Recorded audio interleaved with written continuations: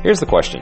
How do you create a lifestyle full of energy, vitality, and success without burning yourself out? From hormones to sleep to mindset and lifestyle, I've got you covered. This is Burnout to Breakthrough. Welcome to the Burnout to Breakthrough podcast. My name is Dr. Eric Shoemake. Today's episode is, should I just sell my house and move to Costa Rica? Have you ever felt that way before? Have you ever felt like cashing in your chips and just saying, adios, I'm out of here? I know I have, and if you've ever felt that way or you're feeling that way now, maybe you're feeling stuck in your job, stuck in your body, stuck in whatever circumstance that you're in, and you just want to get out. Listen up, because I've got some answers for you that might be a little bit more effective in the long run than just saying adios to everything. So if you're stuck, this should be a good unstuck episode. Let's say, as we get into this, I'm recording this the day after Father's Day, so I wanted to just give you a little update on my weekend. Hope you guys had a great one, especially a great Father's Day. It's one of my favorite holidays, obviously, because I am a father. I love my kids. I love my family. And I think I won Father's Day yesterday. I'll have to put a picture up on Facebook, but my wife and kids definitely over-delivered yesterday. What did I get? Let's see. I got a fanny pack. And part of what we're going to talk about in this episode is not taking yourself too seriously, so being able to laugh at yourself.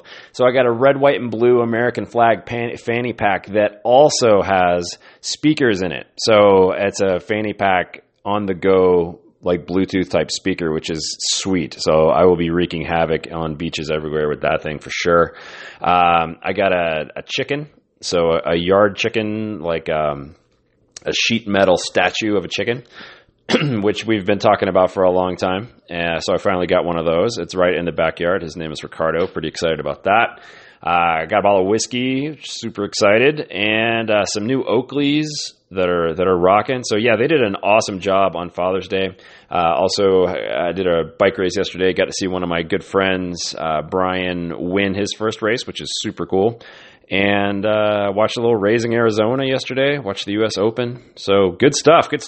So hopefully you had an equally good Father's Day. If you're a Raising Arizona fan, love to hear your favorite Raising Arizona quote. You can just email me at burnouttobreakthrough@gmail.com. If you want anything else, any of the other resources from this show, you can also email me there, burnouttobreakthrough@gmail.com. Okay, so let's get into the episode. Should I just move to Costa Rica, cash in my chips, say adios, forget this job, take this job and shove it? I was talking to my brother-in-law, so his name is James, if you're listening. Shout out to James. And we were talking about this exact topic, which is this midlife crisis or this burnout, because he was asking me about the podcast, and I was telling him a little bit about it. He's about to turn 50 this year, has a great job. But he says, everybody goes through this, but I see too many people just cash in their chips. And he's like, I think this whole midlife crisis thing is a big deal for a lot of men. And I was telling him about the physical side of it. So everybody knows the idea of the midlife crisis. You get stuck. You feel like you're just not productive. You feel like you don't feel like getting out of bed the way you used to. You don't have that zest for life. The things that you used to do at work don't excite you the way that they used to. The things that you used to do with your family don't excite you the way that they used to.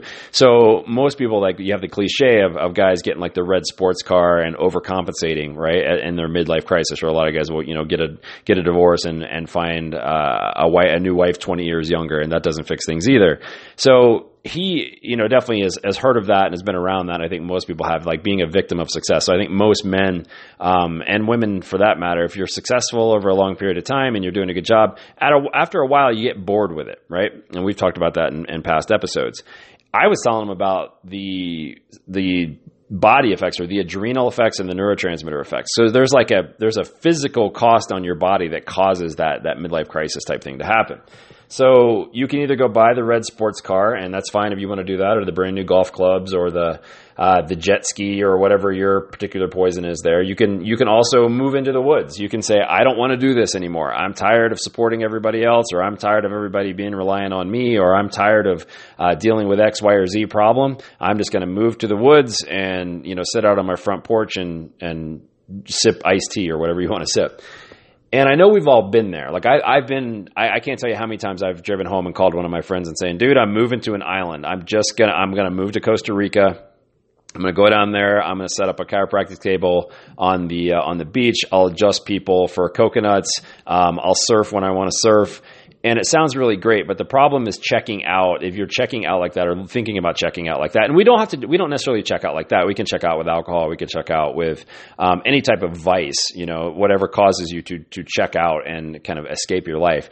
The problem with checking out or dropping out is the famous quote, "Wherever you go, there you are," right? So this whole podcast, the whole reason I started this thing is because I want people to start seeing their burnout as an opportunity or an invitation to a bigger life or to do something a different way, a more sustainable way. Not the burnout shouldn't be, okay, it's pressing me into a corner. I got to go move to an island, or I got to go, drink 20 beers, or I got to go do whatever to escape this thing. That shouldn't be like, if you want to go have 20 beers, great, do it. If you want to go to the island on vacation, great, do it. Everybody needs to, get away sometimes. But escaping the burnout or escaping the pressure is much less effective in the long term. It's effective coping mechanism in the short term, right? But unfortunately, like, you could sit there with any escape mechanism that you have and you say, okay, let's say you're trying to deal with a certain problem and you deal with it by escaping it. And let's just say you do it through alcohol. Well, how effective is it in the short term? Probably really effective. You forget about it for a little while, but how effective is it in the long term? It's not effective at all, right? It's the same thing. If you move to Costa Rica, it might be effective in the short term, probably not in the long term. Okay. So if we can see this burnout as a true invitation to start doing things differently, then wherever you go, there you are. If you make this shift, if you make this kind of midlife shift from pushing things up the hill to striving to wrecking your health to I got to prove things to people, if you can make this shift to much more allowing, much more sustainability, much more presence, if you can make that shift, then move to Costa Rica and you got somebody that you want to take with you, if that makes sense. Wherever you go, there you are. So as I was going through this conversation with Jim, I said, I've been, really worked on rewiring the way I see things and the way I see stress.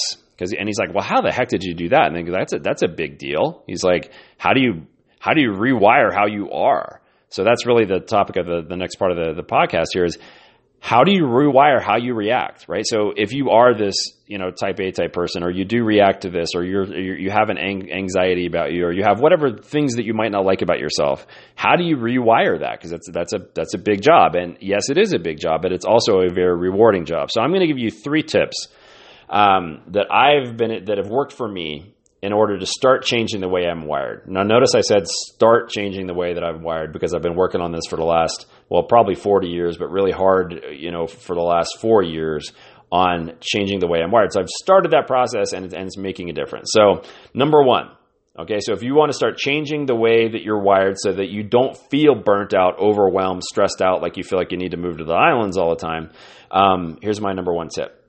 Number 1, get the joke.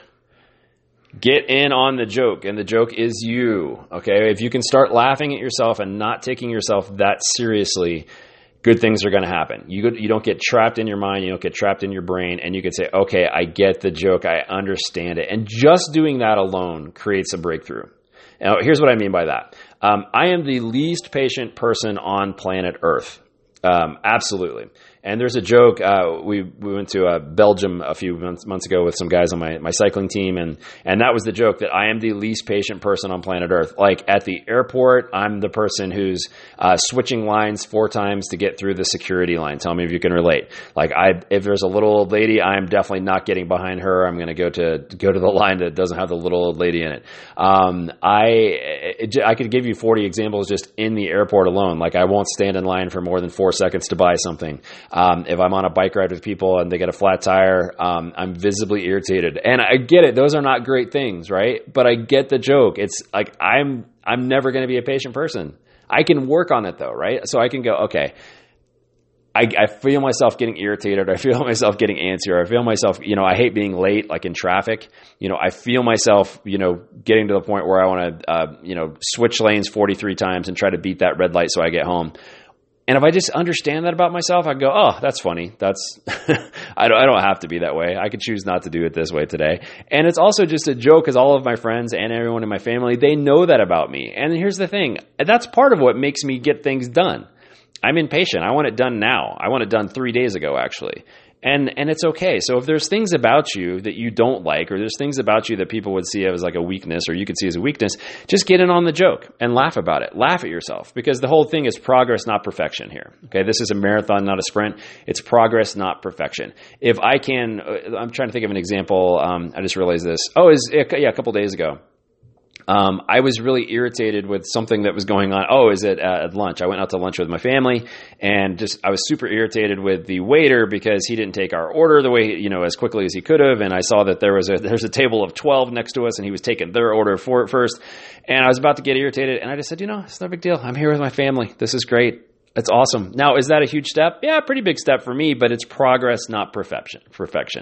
Progress, not perfection. So get in on the joke, all right? Learn to laugh at yourself. Learn to realize that you're never going to completely rewire things, but if you just start having some awareness of the little things, the little quirky things that add anxiety to your life, it makes things so much easier. And that kind of opens the door to this transformation or this breakthrough that I'm talking about. Okay, so that's number one, get the joke. Number two, and this is something that's very successful for me in my practice. So if you're a business owner, if other people rely on you, if you're a leader, then I started thinking in terms of moments, not minutes. Moments, not minutes. So I wanted to start creating moments rather than spending a lot of minutes.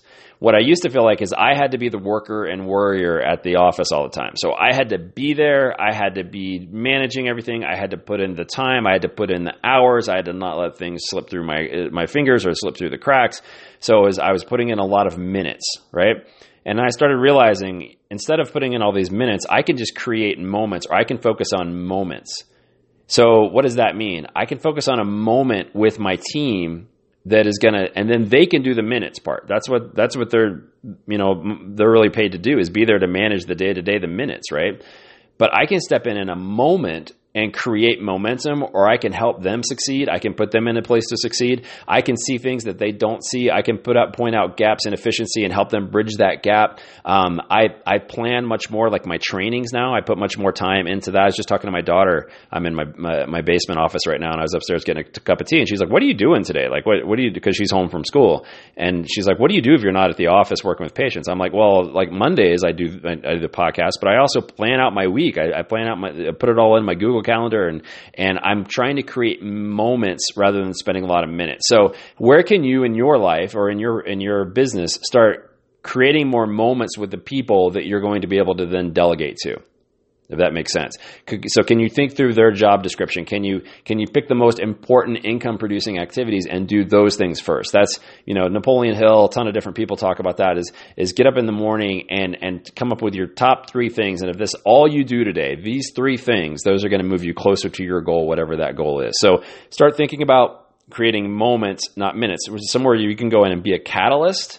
Right? You can just start the fire. You don't have to be the one there that's stoking the fire all the time. So think about that. Where can you go start the fire? And then maybe you can get out of there and go do something else, or take your mind off of it, or, do something that you enjoy, but you still got to produce the results, right? So where can you be that catalyst and go start the fire so you don't have to stoke it all the time? So that's number 2, is moments, not minutes. And then number 3, for me, recognize self-created anxiety, or recognize when you're getting back in that mode of going too hard, pushing too hard, or burning yourself out. For me, I feel anxiety and I feel pressure when I'm back in that mode, and I feel it. Like I recognize the feeling in my body. It's kind of in my chest. I start getting my temper gets shorter. I get more anxious. I get more worried. I don't feel at ease or relaxed. And when I do that, couple things that really make a big difference for me. I just take a breath and stop and say, okay, I'm just recognize that. Oh, I'm creating that right now. I'm creating this anxiety that doesn't need to be there. So for me, I want to get a million things done. So I'm trying to be the best at everything. So I want to be the best father I can be. I want to be the best husband I can be. I want to be the best boss I can be. I want to be the best doctor I can be. I want to be the best cyclist I can be. All of that stuff. And I can go, oh, I don't have to do that. I do that on my bike. Like I'll ride my bike and I create all this anxiety because I'm like, I got to get an extra 30 minutes in on this workout because my coach prescribed an hour and a half. I got to do 2 hours, which is just crazy. So I just recognize that self-induced anxiety and go, okay, I don't have to schedule it this way. So practically speaking, what I'll do is I'll create a stop doing list. So what are some things I need to stop doing on my calendar? I think maybe that's something you need to do. Like, what are you doing on your calendar that's stressing you out? What are you doing that's creating a ton of anxiety? Is it worth it? Is it worth creating all that anxiety, or can you do it a different way? Are there some things you need to stop doing? Look at that once a quarter and say, I think I need to stop doing this. I need to stop doing this meeting. We used to have a meeting in my office that I absolutely hated. Because I wasn't good at it. I talked too much in the office. It took too long. No, we didn't get anything out of it. And I just decided I'm not going to do that meeting anymore. Stop the meeting. And since I've stopped that meeting, we've probably been more successful than we've ever been. And we didn't miss it. And everybody get an hour of their life back, right? So what can you stop doing that's going to start making that change? And just realizing, okay, what am I doing to create this anxiety in my life?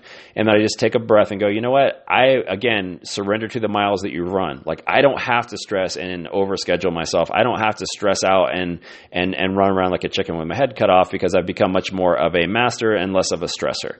And at this point, if you're anything, if you're in your 40s, 50s, like most people listening to this, the reality is you have run a lot of miles. You know things you didn't know 15 or 20 years ago. You have skills that you didn't have 15 or 20 years ago.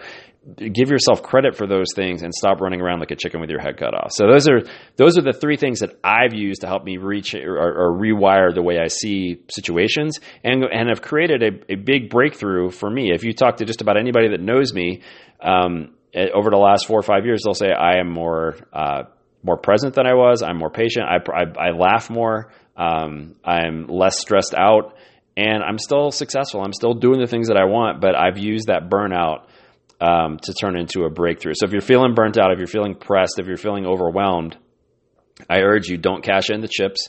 Don't go for the cheap, easy midlife crisis fix. Start asking yourself, okay, what is my body trying to tell me, and what can I do to make this something a lot more sustainable? So as always, if you guys want the burnout, I did the neuroadrenal burnout quiz, which is 30 questions to tell you if you might be suffering from neuroadrenal burnout and what that means. If you want that, you can always, as always, email me at burnout2breakthrough@gmail.com.